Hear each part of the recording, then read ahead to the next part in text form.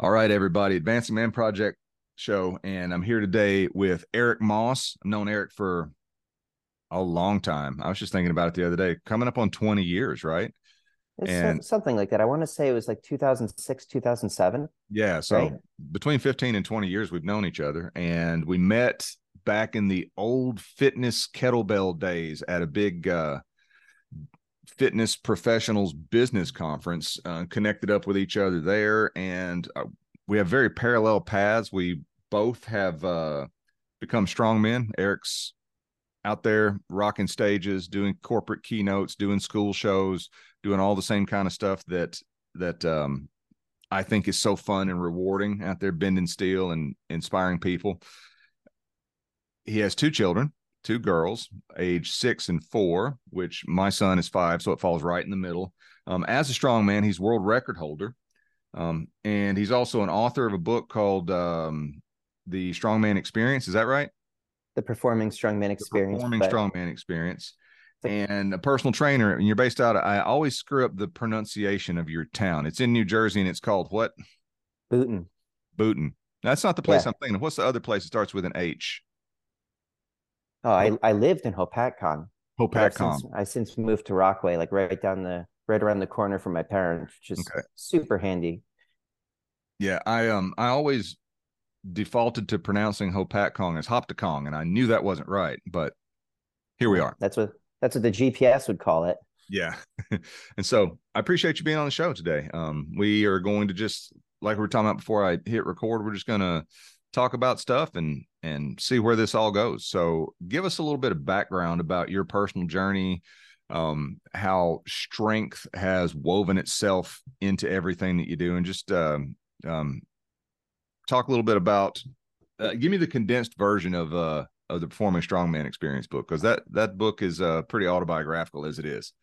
Yeah, I was gonna say if anyone wants to go in depth on it, my book is available on Amazon.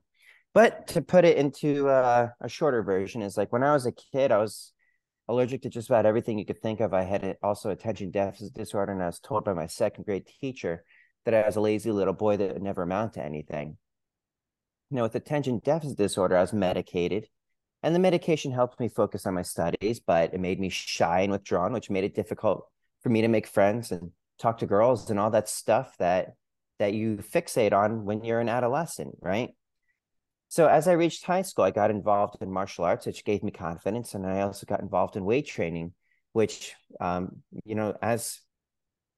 you get more and more confident with the weight training, it transforms every aspect of your life and enabled me to be who I was meant to be to begin with, which gave me a passion for anything strength and fitness related, which led me to being a personal trainer, which led me to that conference where you rolled up some frying pans and gave me some parting words of wisdom with that, which it's like when you look back on it, it's like you talk about different turning points in your life, and that was one of them, you know. Yeah, that's cool. I'm happy that I can be included as that touch point in there too, because um that's what it's all about for me with doing feats and connecting with people, using feats as a tool to do that. It's like if I can do a feat and someone's like, that's awesome, I want to go do this other thing. I feel inspired, and it sounds kind of cheesy and all that, but it's the truth, right? I mean, sometimes the cheesiest things or the cringiest things are the truth. We do this. Speaking for myself, and I believe I'm speaking for you too. We do these feats of strength. We get on stages and talk to people because we want people to look up and look around and see that there is potential within them to do and to have and to be whatever they want to be, and that whatever they've been told they have to be, like you as a kid or Mm-hmm. like me as a kid. I was disruptive. I had a stutter. I got in a lot of trouble when I was a kid, and I think teachers and guidance counselors stuff pretty well wrote me off too. You go from that, from lacking confidence and from not wanting to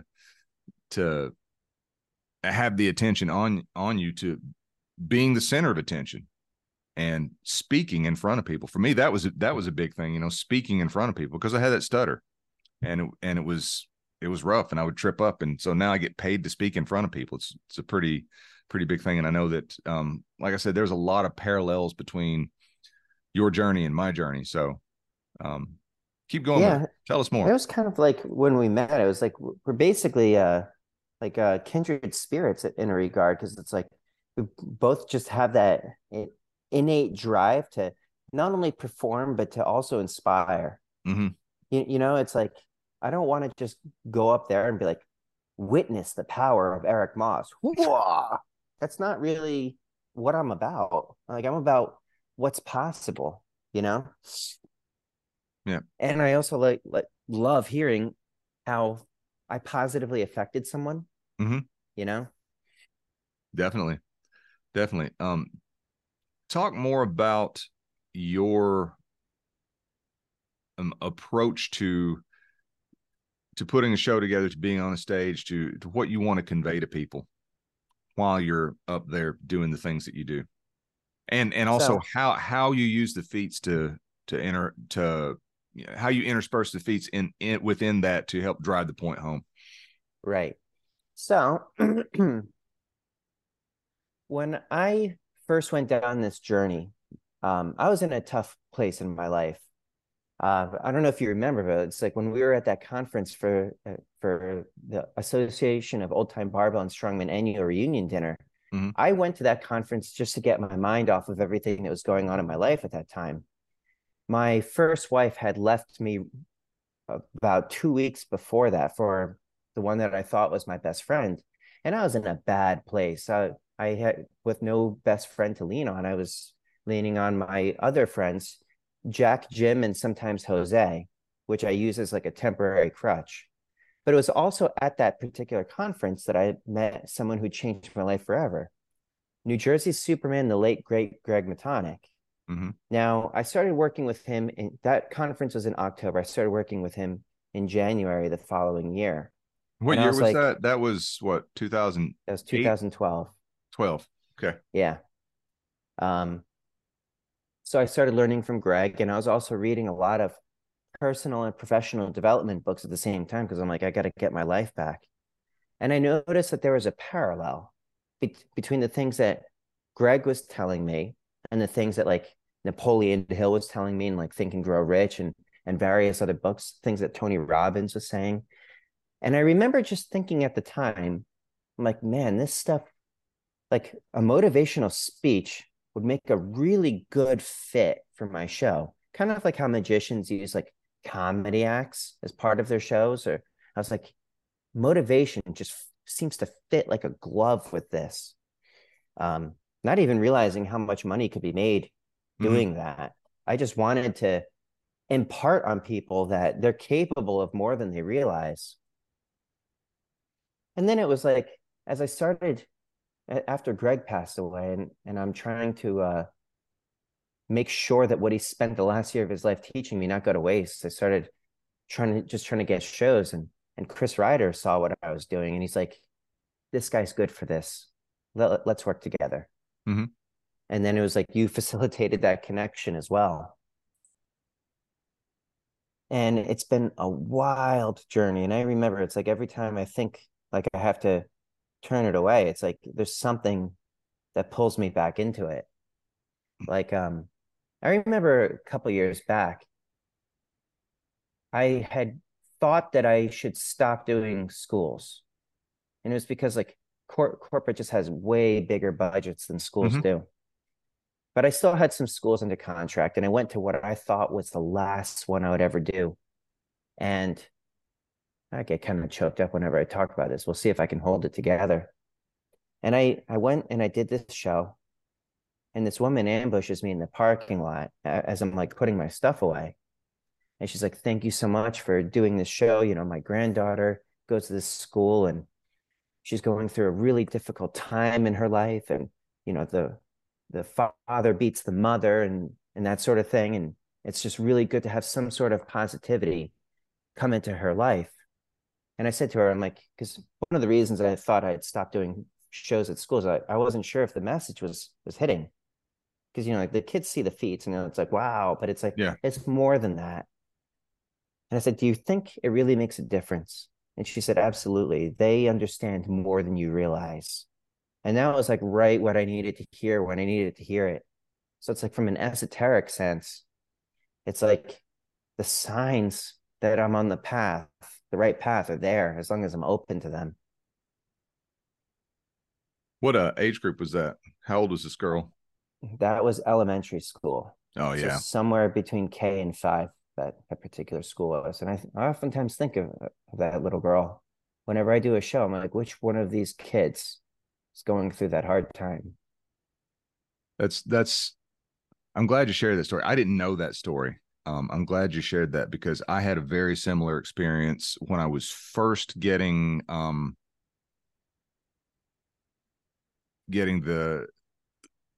corporate school, figuring out my who's my target audience that I want to work with there, and figuring out how how to frame things together so that the feats support the show. And like you said, it's not just a witness my power. It's like, no, we have this power kind of thing. And I did a um it was very low paying, but it was like 20 minutes from my house, so I could just like zip up and do it thing at a like a comic book convention thing at a hotel. And so I go in and I do the show, and there were maybe 30 people in the room. And it was one of those things that I'm on the stage and everybody decided to sit in the back. So like the first 6 or 7 rows are sort of empty. And you get up there and you're trying to get everybody into it and you're trying to draw off of it. And they're a bunch of comic book nerds. And I don't say that disparagingly. I say that as like, these are by and large, most of the people that were in the room were pretty introverted and weren't like into, jumping up and down and yelling and screaming. So I do my show and I talk about what I talk about. And it was very much in its infancy, the way the show was structured. But I do a bit with a feat that we both do, where we break a chain with chest expansion. Mm-hmm. And there aren't a lot of us that are doing that feat as far as strongmen go. There's maybe 5 or 6 of us that are doing that feat. But that feat is very special to me because Slim the Hammer Man, the Mighty Atom, two of the guys that have been inspirations and It's old school. it's old Yeah. school, yeah. And I do this whole bit where I talk about breaking chains and how negative influences and negative self-talk especially put a weight on her heart and all that sort of stuff. So I pop out of the chain and do the thing, and I don't think much about it. But then after the show, as you know, when you win people over and they want to hang around and come up and get a photo or talk to you or whatever, which is always absolutely wonderful. There was this one girl, I would say she was probably in her early 20s, and she was just sort of standing there, sort of just very sheepishly looking at the ground and waiting for everyone to come up and say hi or whatever, ask their questions. And at first I thought she was just standing there, but it turned out that she was actually waiting to come speak to me. And she comes up and I talked to her for a minute, and she would not make eye contact. She just kept looking down at the ground and was kind of shuffling back and forth, visibly uncomfortable to be having a conversation with someone. And I could tell that this was taking a lot of just mental bandwidth for her to go up to a stranger and initiate a conversation the way that she was doing it. So I thought, this, whatever she's going to say, it must be pretty important to her, right? And so she was just kind of on her words, and she was chasing the thought. I mean, that's kind of how she sounded when she was talking. And essentially she said that she doesn't have very many friends. She loves the culture of these Comic Con type things, but she hardly ever goes to them. And part of it is because she doesn't have confidence in all this. And she pauses for a second, and then she raises her head up and looks me dead in the eye, like piercing into my eyes for the first time. And she says, "I really needed to hear you say what you said today. Thank you." And so now I'm crying, and Yeah. I never got her name. I would recognize her if she walked into the room, because like you said earlier, there are those pivotal moments that you don't know that are going to hit you. But that was a very similar moment for me. I'm like, okay, people are paying attention to this. It's not just, oh, he lit a board on fire and popped a balloon with a nail drive through it. It's people are actually picking up on the vibrations of what I'm saying. And I think we're very similar in that is the driving factor behind doing those sorts of things. So I appreciate you sharing that story that you shared. That's good stuff there. Um, can you speak a little bit more about other shows that you've done? And I tell you what, it'd be fun since I don't get to have this particular topic of conversation very often with people on the show, but let's talk about when things go wrong on stage and there's 500 or 1,000 people watching you and something doesn't happen the way it's supposed to happen. Oh God, Iron Tamer.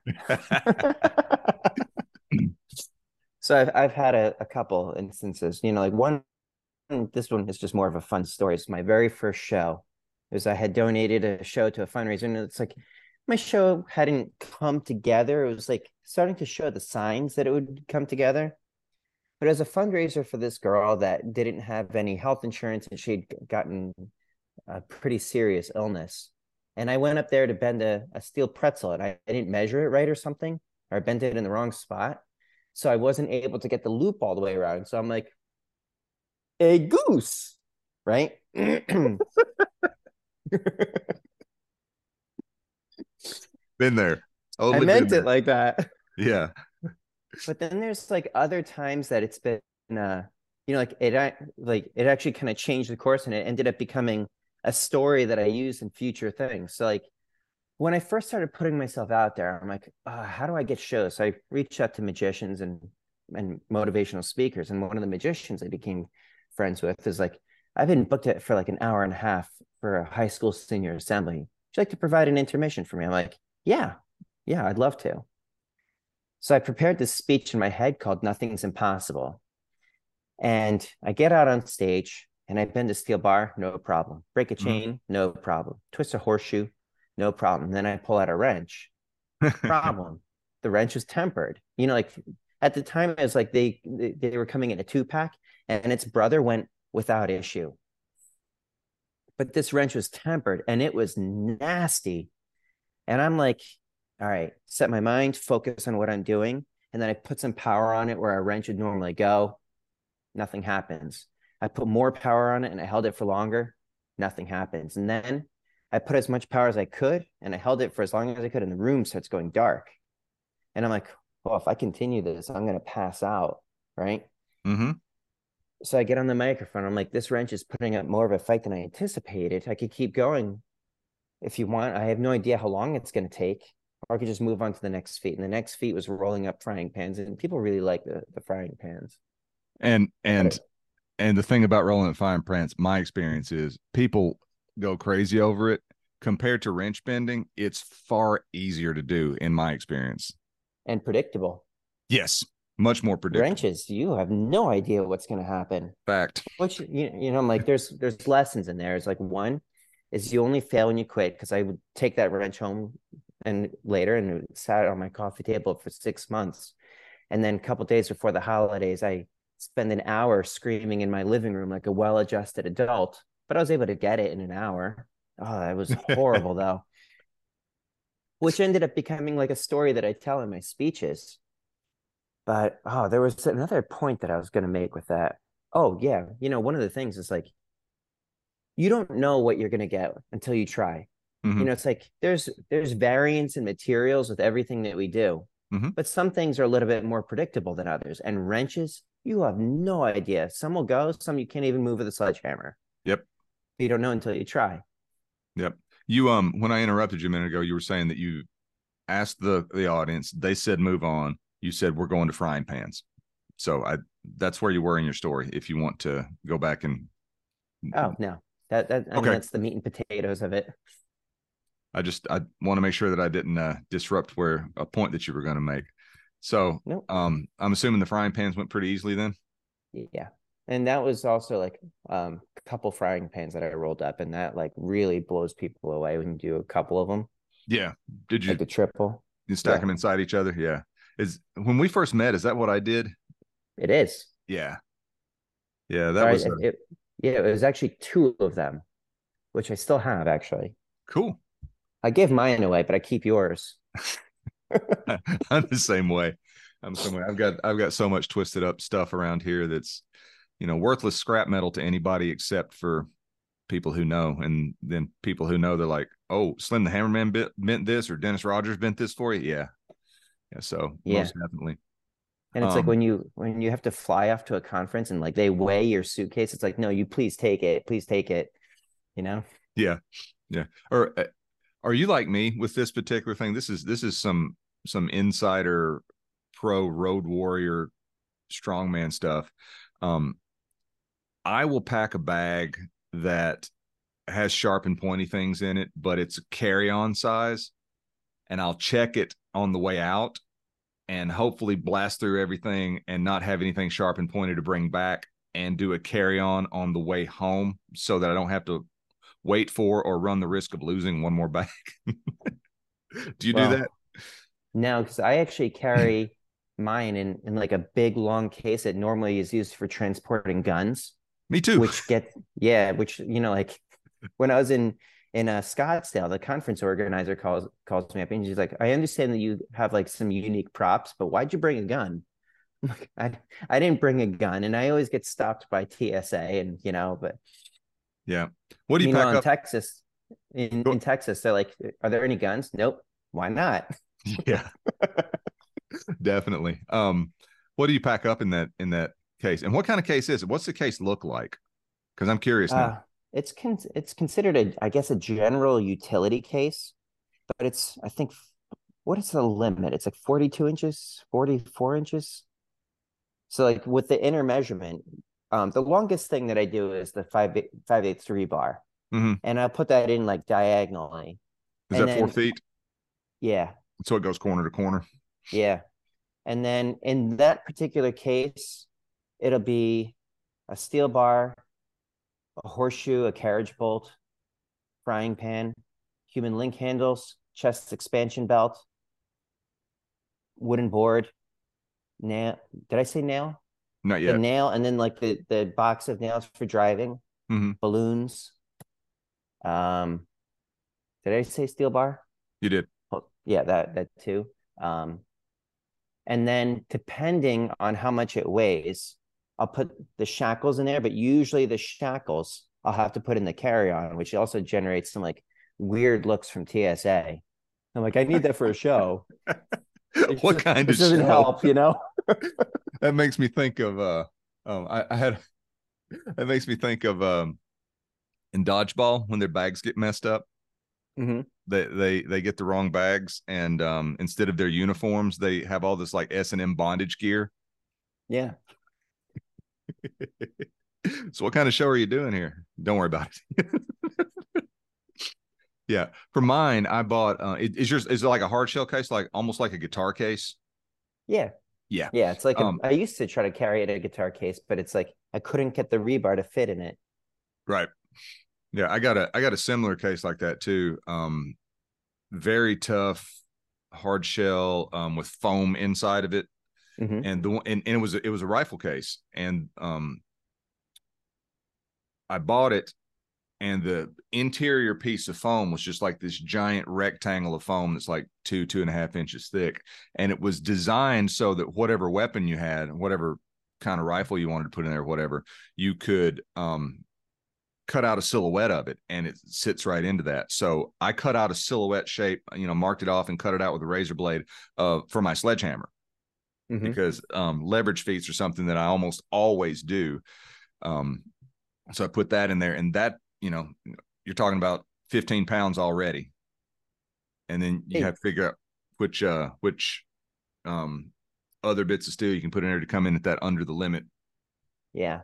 With the weigh in. sledgehammer, I don't do the leverage bit, but I do the thing where it's like you're bridged out between two chairs and you have the cement block on your stomach and they smash Yes. it.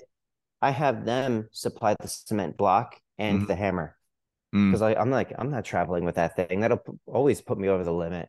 yeah. Yeah. Um, I take my hammer, which I've had a pin welded onto the end of it so that I can add weight to it. So it's about 12.5 pounds.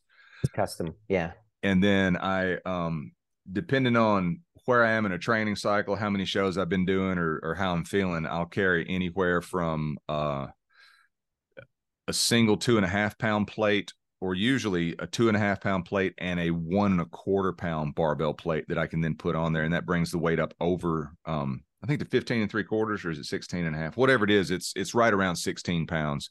And the way that I use that feat in the show is I do the, lay it on the stage, lever it up to vertical, like Slim the Hammer Man's challenge hammer.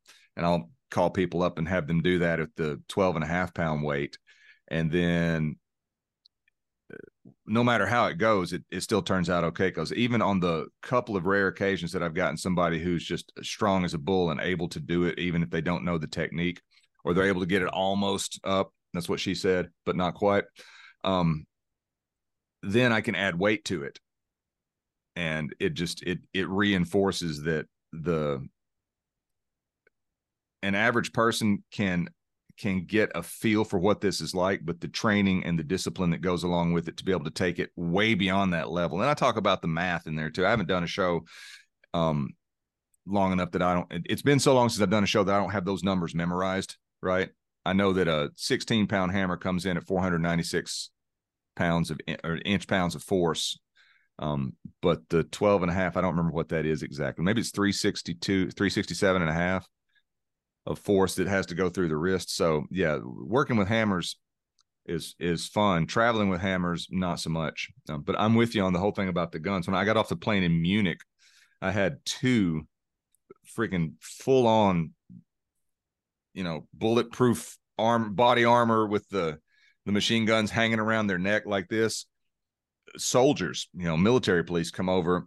What do you have in the case? And I'm like, bro, just open it up and look. I'm not here to start any trouble, Yeah. But then the Germans did also want to know why I didn't have a gun in there. It was kind of strange. So, you have to Like figure out Texas. yeah. Not like Texas. You got a gun in there? No. Well, here's one for you. Like the old joke in Nashville here about never, ever, ever leave a banjo in your car unlocked, because you'll come back and there'll be two more. So someone won't steal your banjo. People who don't want their banjos will think it's a They'll banjo give it to dumping you. ground. Yeah. Yeah. I guess that's a country music joke, I guess.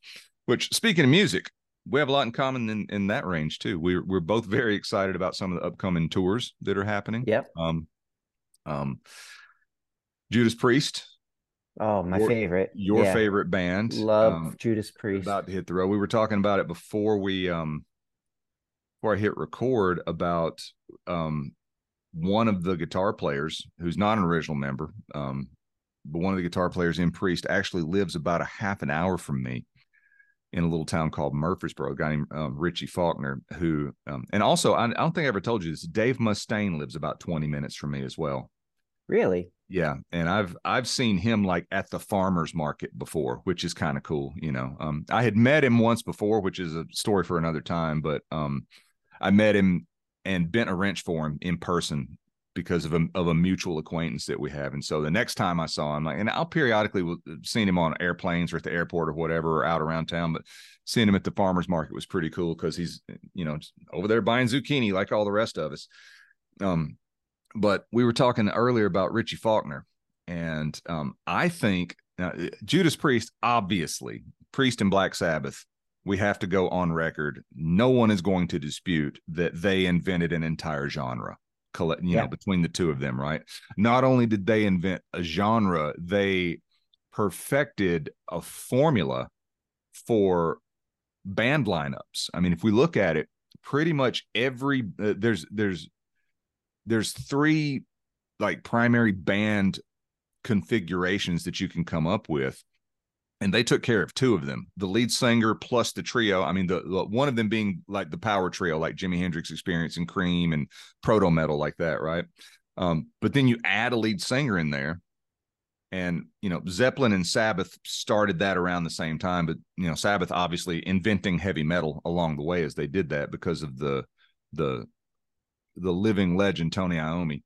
And then the other is, let's just throw another guitar in there and let the guitars play off each other, right? And so I think Priest perfected that, and that everything that has come since then has been just variations on the theme of the twin guitar approach, in heavy metal. So, Richie Faulkner, I think, has the single most metal moment in all of music history that has ever happened. And You're that talking is, about Painkiller? I'm talking about Painkiller. I'm Yeah. talking about what was it like he ruptured his aorta or something in the middle of the solo from Painkiller, which if you're not a musician or if you're not a metal fan, the solo from Painkiller, it is not short and it is not easy to play. And so, he's up there, literally his heart exploding in his chest while he's playing. As he finishes the song, comes off stage, and they take him immediately to surgery. So that is like the most metal thing that could possibly ever happen, right? Yeah. Yeah, it's like of course it happened during Painkiller, Yes, you yes, know? most definitely. And prior to that, I thought that the most metal thing that ever happened was at the full um, solar eclipse a few years earlier. When was that? 2017, maybe. You're talking about Bark at the Moon? Talking about Bark at the Moon, where Yeah. Ozzy played Bark at the Moon as the eclipse happened, during the eclipse, and coming out of the eclipse. That's like the most metal thing that's ever happened. Yeah. So I That guess must have been real special. yeah. Did you ever see the videos of it? I did. I was like, man, that must have been so cool to be there. Yeah, yeah, definitely. So I think it's really cool that the two bands who, in my opinion, created the genre of metal also have the top two. And those moments are really kind of interchangeable, except with the eclipse, there was no danger anyone was going to die, right?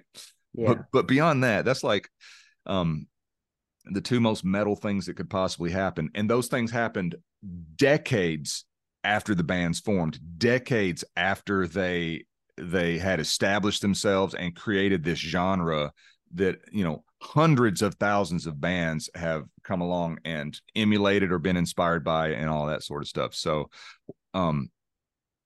two parts to why I'm bringing this up. I want to hear your opinions on mighty metal moments that have happened with musicians throughout the years, and also how does that sort of thing relate back to um being a performing strongman, and specifically the mental aspect of being a strongman. So like I guess one of the things that is like when we talk about like perfecting heavy metal music is like where Priest really shined was like I guess providing the vibe of what metal is. Mm-hmm. It's like where Black Sabbath, they had the darkness for sure. And they had some killer riffs.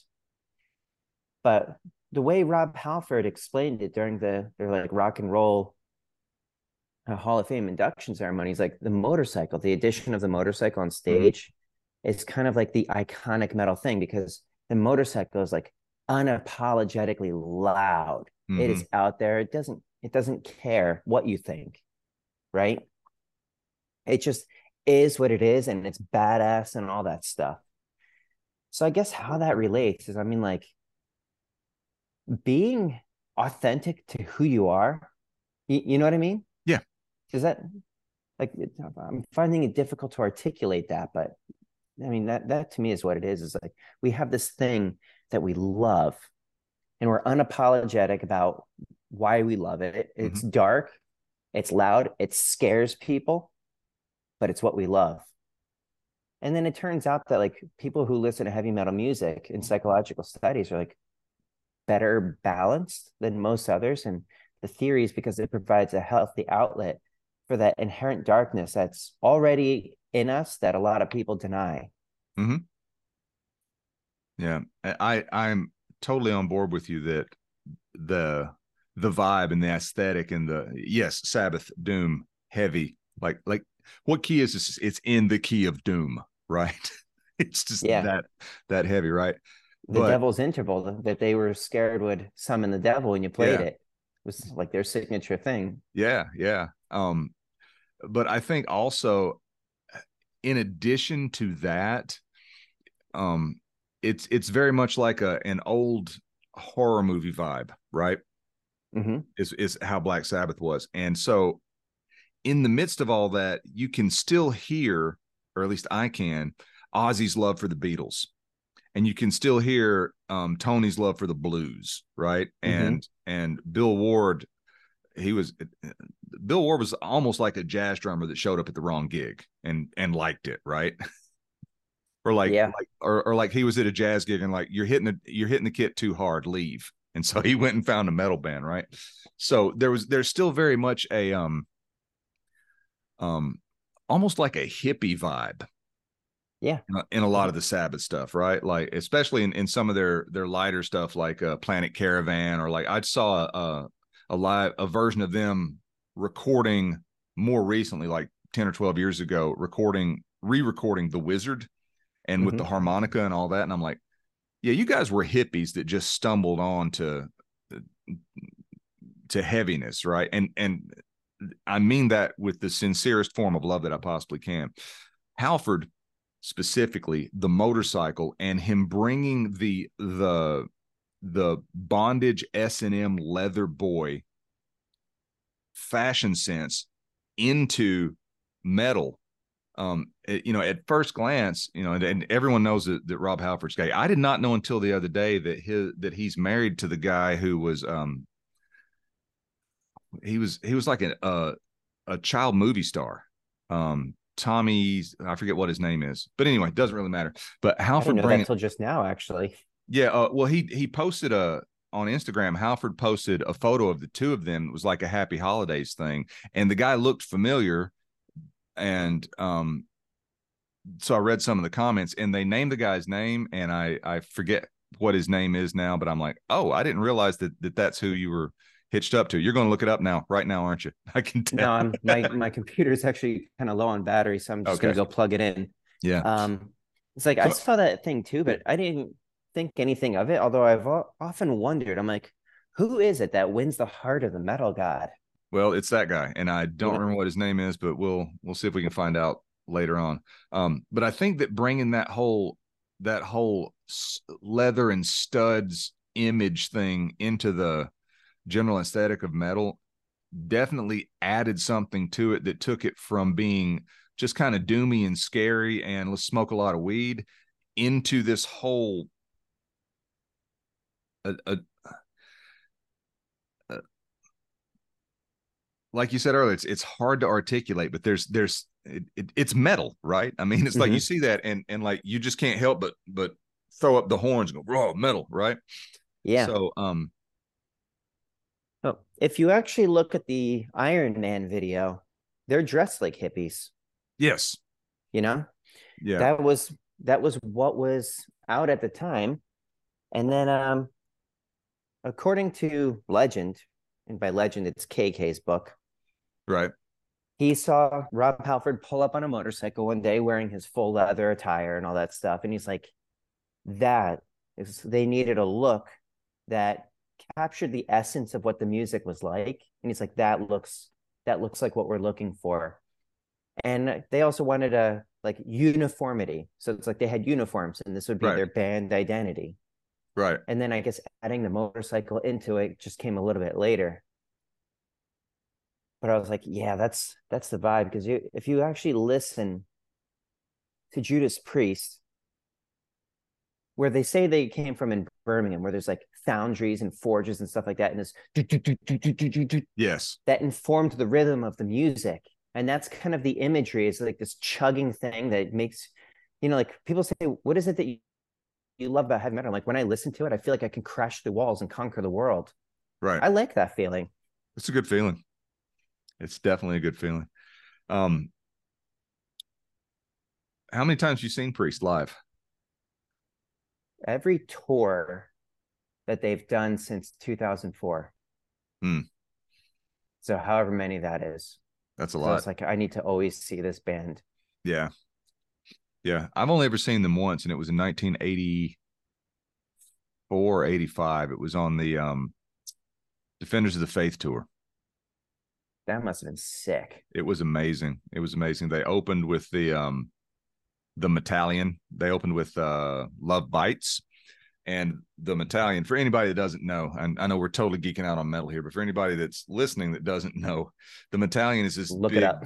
this mythical, it's on the cover of the Defenders of the Faith album, and it looks like almost like a lion type monster beast thing. Like if you think about Transformer. Yeah, like yeah, like Yeah. if you took one of the like the traditional Chinese lion dance costume type things and melded it with Optimus Prime. It looks like that, right? So it's this big metallic thing, and both its paws were up like this. And it wasn't. Did I say they opened with Love Bites? You said they opened with the Metallion and then Love Bites. Yeah. So it was everything goes dark, and Love Bites has this very distinct introduction where Halford sings a line and the band hits a ba down, and they do that two or three times, right? And it's like when you feel safe, ba down. When you feel warm, ba down. And so it's completely dark in the arena, and Halford sings the line, and the lights flash, and you can catch just that glimpse, like a strobe light effect. The lights flash in time with the music, and then when the band kicks in, the lights come up, and there's the spotlights and there, explosions and all that. But the Metallion had both of its paws up, and Halford was sitting on a throne of some sort, if I remember correctly, on one of those paws, and then it slowly lowered down to stage level, and then he walked off of that and kept singing the song. And I'm like, just the theatrical element of that done with that much power. Yeah. And it's just like, you see that stuff and you're just like, that's heavy metal right there. Yeah. It was amazing. When I was introduced to them, like this is when I was like, I knew of Judas Priest from like recordings and stuff like that, but live is a completely different experience. Like Mm-hmm. you could see Rob Halford's voice. It's that powerful. Yes.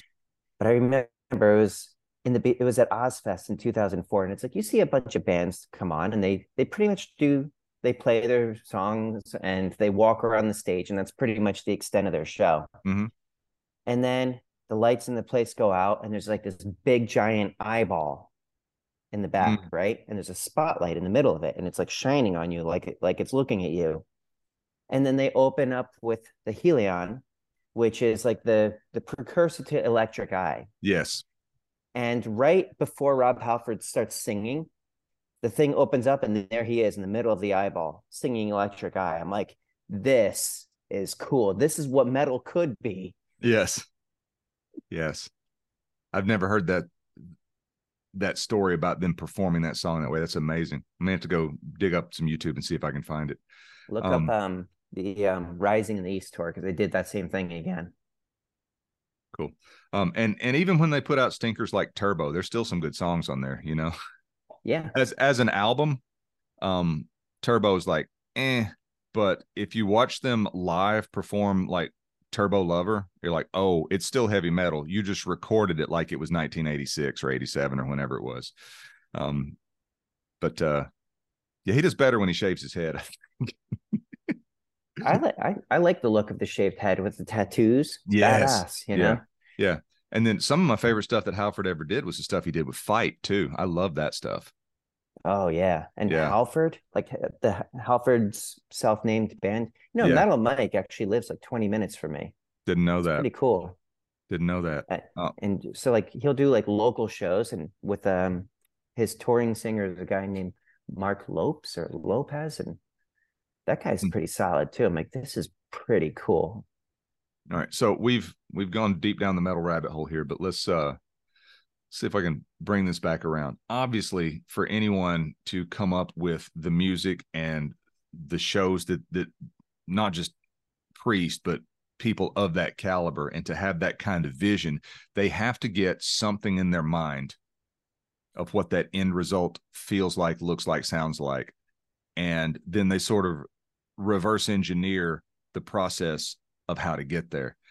That I think is a parallel between the metal music that we're talking about and what we do at Strongman, right? And Mm-hmm. so I'm curious. I'd like to hear you talk about visualization, mental imagery, mental rehearsal, any kind of techniques that you have like that help you train for specific feats or help you in actually delivering a performance from a stage. Because I know that, earlier you mentioned Napoleon Hill. We both have dug deep into that old school metaphysical kind of stuff as we've gone along with this. I want to hear you talk more about that kind of stuff. So with visualization, like basically you have to train the feet, right? But my signature feat, the one that I have the world record in, I don't train that. I only perform it live. The only kind of train, which is bending a steel reinforcing bar on the bridge of my nose. The only kind of training I do is like I might grab my nose to just kind of push it in a little bit, just to make sure everything is solid.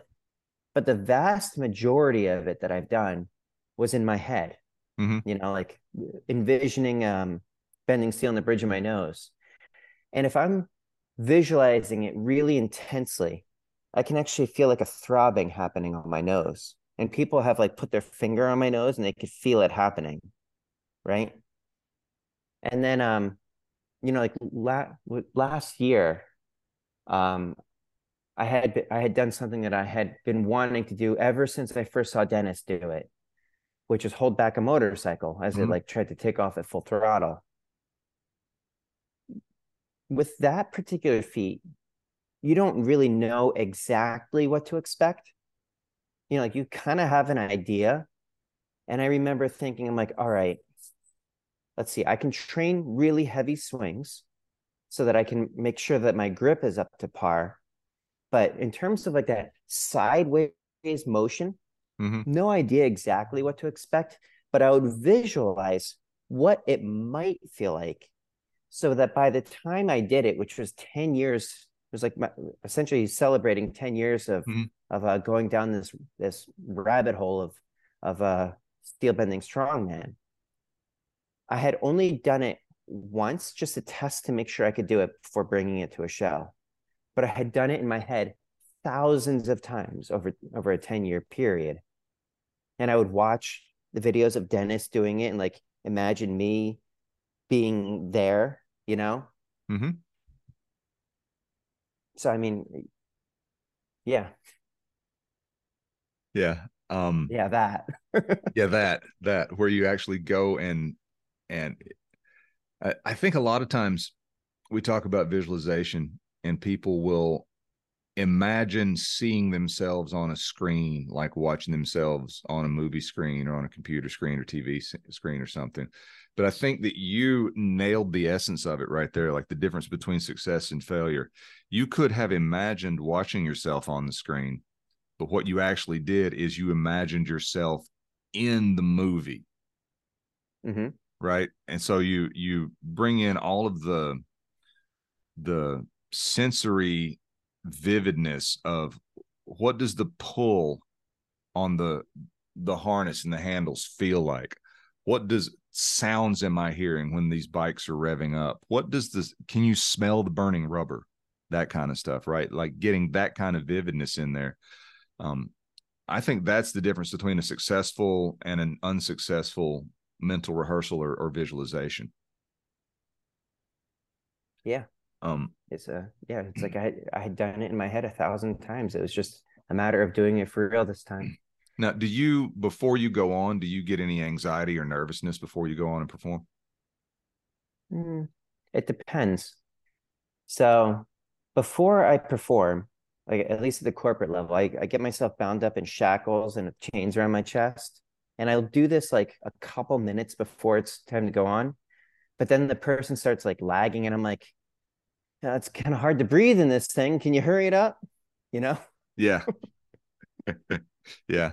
I experienced that adrenaline rush that goes with it, that could be interpreted as stage fright, that could be interpreted as nervousness or whatever, but I choose to look at it as this is just excited energy that I'm going to direct where I want it to go, Oh yeah. rather than allowing it to keep me from going where I want to go. And I think that that is one of the things that makes for a nice little segue from the idea of doing something like getting on a stage, experiencing a feeling, a physical sensation of an emotion that could be interpreted multiple ways.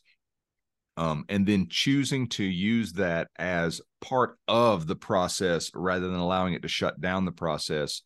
I realized after my son was born that that is very much applicable to all things related to being a dad. Mm-hmm. And specifically or especially, it's related to helping my son who's just turned 5 to be able to regulate his own emotional state. Because when he gets out of sorts, nervous, overwhelmed by something or upset about something, I'm able to I'm able to empathize with the state that he's in. And rather than try to shut it down, I'm able to sort of use that ability to mentally rehearse empathetically to put myself in the situation he's in. It's like, okay, something's going on he doesn't know how to manage. And it probably feels a lot like just about to walk on stage because there's uncertainty, right? I know what I'm doing, but there's still uncertainty. Or like being out there and having something go wrong, like the wrench doesn't want to move. Or in my case, a very similar thing happened at the Arnold Classic, performing with Dennis Rogers and Mike the Machine Bruce in front of God knows how many people were actually there. But it's the only time I've ever looked up and seen myself on a jumbotron, like you'd have at a WWE event. But I went to bend a 12-inch spike, and everything was fine with me and the spike, but the stage was smooth, and we were in between like the grip sport athletes and the competitive strongmen. So they were doing implement changes and setting the stage up for the next group of athletes to come out and compete. And we were filling in that half-hour spot or whatever it was while everyone's behind us chaotically striking things down and putting things back up. And I go to do I hit it over my thigh and get about that much of a kink in it, and I hold it up and everyone and all that kind of stuff, and I go between the legs to do the between the leg finish off that if you're a strong man, you know what I'm talking about. If you're not, then it sounds like I'm just saying words that don't make sense together. But you put it between the legs, you use the hands position. Yeah, you put it between the legs, use the hands to torque it, but you also squeeze the thighs together to brace and to give it a little added bonus like that. And when I did, my foot slid. I've had that happen many times on wrenches. Yeah. And so I'm like, okay, I set up again and do it again, and my foot slides again. And I'm like, this is like, it's like trying to push a chain, right? You can't do it. And so here I am in front of, I would say there are at least 3,000 people right there. And I knew way back there somewhere Lou Ferrigno could see me on the jumbotron too, because I had spoken to him. I had spoken to him and met him earlier that day, and been a 60 penny nail for him. And he's the reason, anybody that knows me, that he's the reason that I started lifting weights in the first place, right? And so I'm like, well, what the hell am I going to do now? And I'm like, I vividly remember thinking, what would the Mighty Atom do right now? And then I remember holding up the bent spike.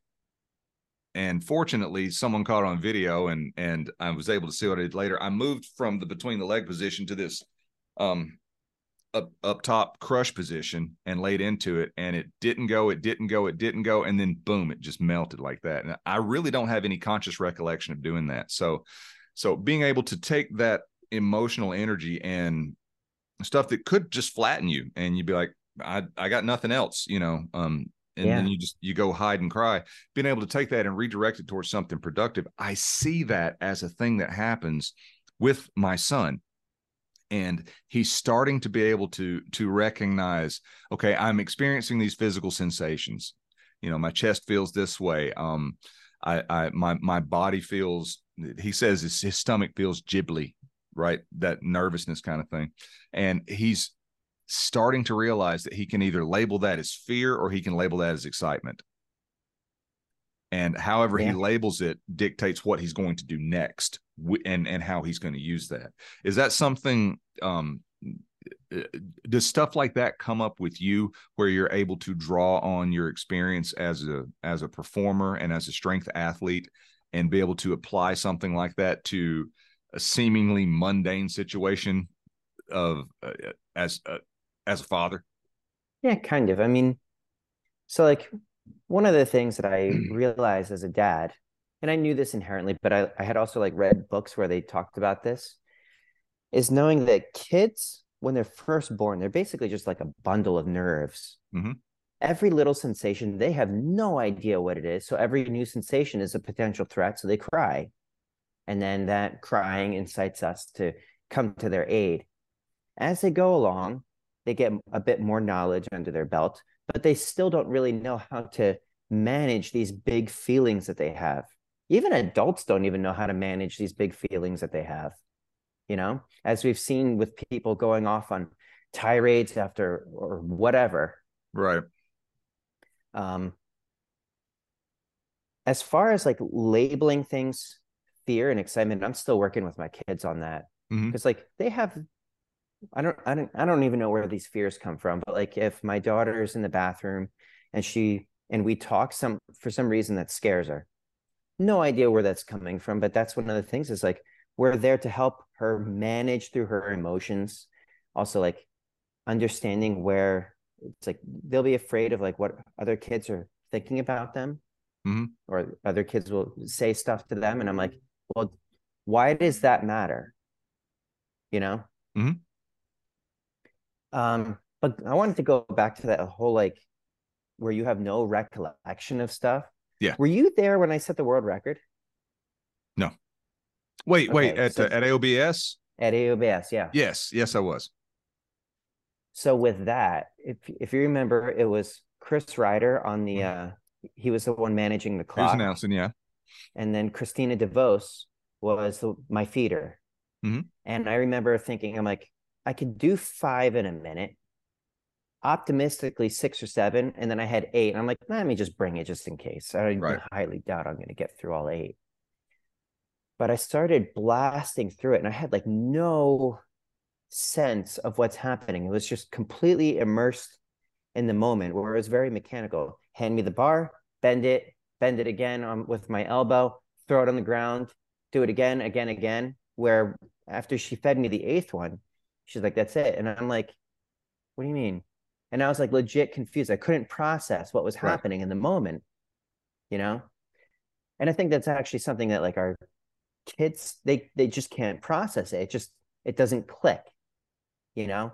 But then as they get a bit more experience into the boat, they're like, okay, I understand what this is. Mm-hmm.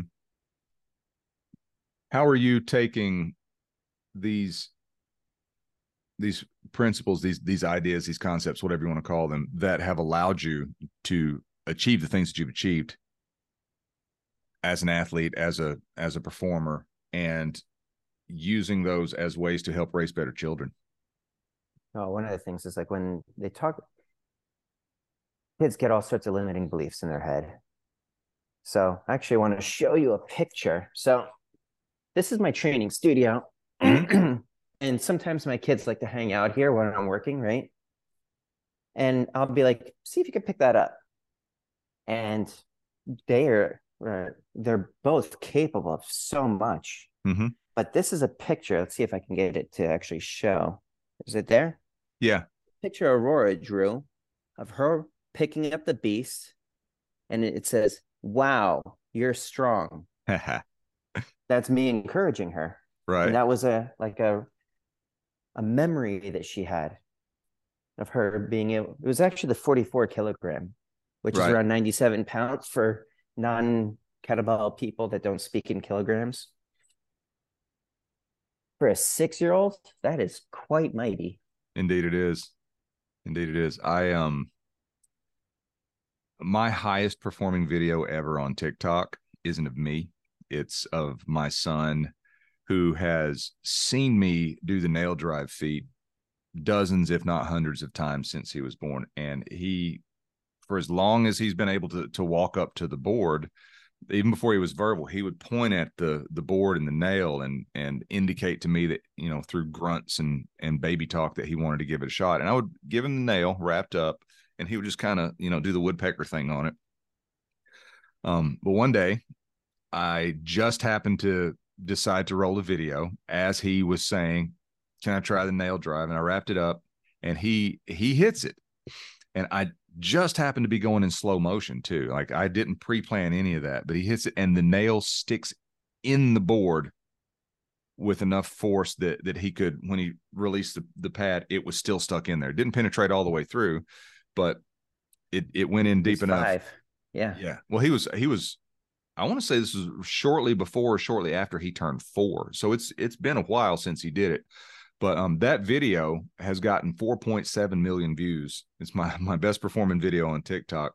But the cool thing about it is that never once have I coached him on technique. he's just seen me do it. And when I shared that video with Dennis Rogers and with Adam Glass and Tim Fox and a bunch of other guys, and I sent it to probably 7 or 8 different strongman friends that I know, almost all of them said, wow, he's got really good technique. And I'm like, but I've never actually said, anything. I've never said anything about his technique other than make sure that the hand that's not holding the nail isn't on the board so that you don't That's a hit your pretty hand with. serious one. Yeah. Yeah, well, that's that, and you wouldn't have to tell that to an adult, but when he's 3 years old and he's just fully in trust mode and wants to do what daddy's doing, he'll find his body will find the way to get there, but he doesn't understand the inherent danger of self-imposed stigmata by doing that. So really proud of that moment. And it was after I turned it off, this is the coolest thing out of the whole bit, is he told me, I'm really proud of myself. Good. Excellent. And I'm of the belief that I can tell him all day long how proud of him I am, and that's great, and I do. But there's a level of meaning that he cannot get any other way than by understanding that he is proud of himself. It's great to get external validation from me and his mom and from the world and all that, but that internal validation of, I did this hard thing and I'm proud of myself for doing it. I think that, like you said earlier, there's a lot of grown people that either don't know how or are inherently afraid to say that about themselves, or they're too wrapped up in their own stories of that they tell themselves of why they shouldn't be proud of themselves, to acknowledge that, yes, I did something and it was hard and it was awesome and I'm awesome for doing it. Yeah. So that your drawing, reminded me of that. I just looked over and saw, there's that little kid with the stutter popping his head back out, right? I just looked over and saw what time it is, and I'm like, yeah, we're close to the time that I need to jump off. So I want to quickly do a rapid fire round with you, if that's okay. Sure.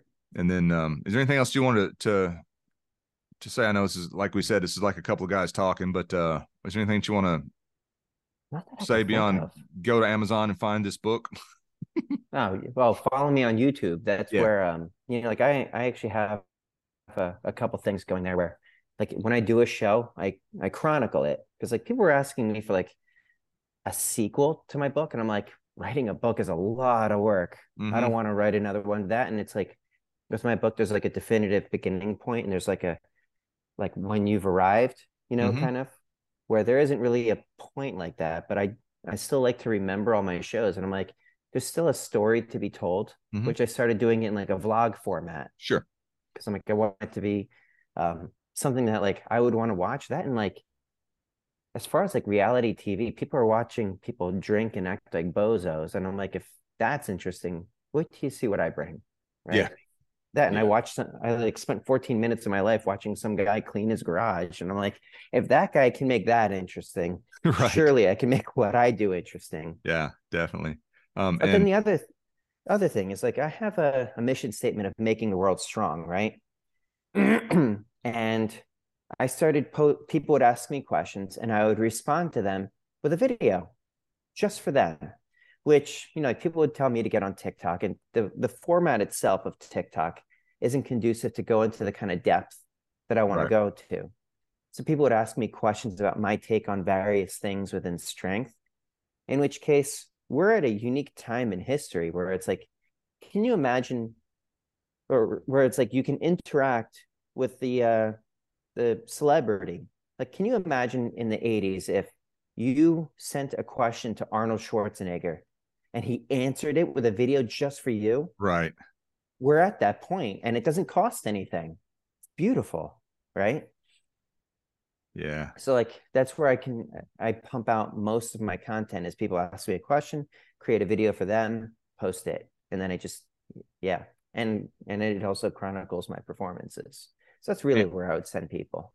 so the YouTube to look for is Eric Moss, The Strongman Experience, Yeah, I for think anybody so. wants to check that out.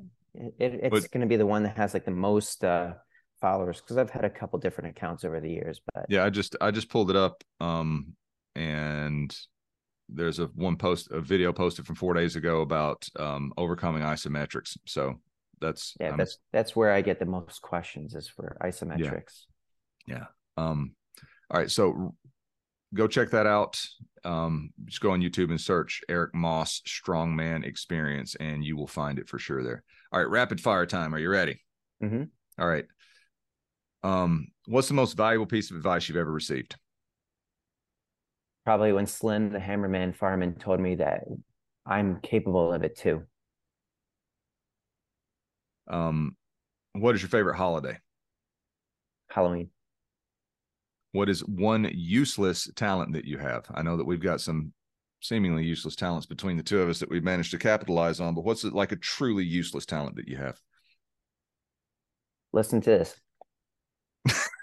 It's the best one yet. Um, if you could only eat one thing for the rest of your life, what would it be? Probably steak. I'm with you. I'm with you. Um, David Lee Roth or Sammy Hagar? David Lee Roth. Share a brief story that your kid said or did, something about your kid that's either funny or heartwarming as a dad moment. So last year around Halloween, I was walking around the house singing a song called Blood Red Sandman by Lordy. And my daughter Eden, who's 3 at the time, was like, "What's that song, Daddy?"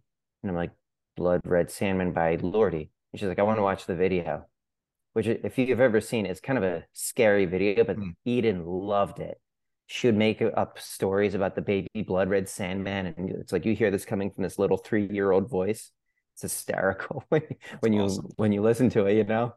That's awesome. Um, what is a favorite family meal that you have in your house? Well, a lot of times the kids eat something different than us, but I always love tacos. You know, almost without exception, people have been saying Taco Tuesday. Like Yeah, the past 3 or 4 guys that I've talked to, it's been like Taco Tuesday or Taco Thursday. So that's cool. I'm a Kiara fan of makes it tacos on as well. Wednesdays, and I'm like, we're so close. Well, you're bridging the gap, right? Uh, Yeah. it's like Tuesday, Taco Thursday. So that's good. And then the last one, what is a personal belief or a personal mantra, a personal principle, value, whatever you want to call it, that you want to be absolutely certain that you as a dad instill in your kids? Do right by others, do right by yourself. Very good. All right. Well, that is it for me today. I want to thank you, Eric, for being on the show. Any other parting thoughts you want to have for everybody that's listening? Uh, Not that I can think of, but I mean, if you ever want to do this again, you just let me know. Sure, I appreciate it, and we will probably do that. I'm gonna stop recording now, and we'll talk a little bit. Everybody that's listening, thanks a bunch, and we'll see you next time.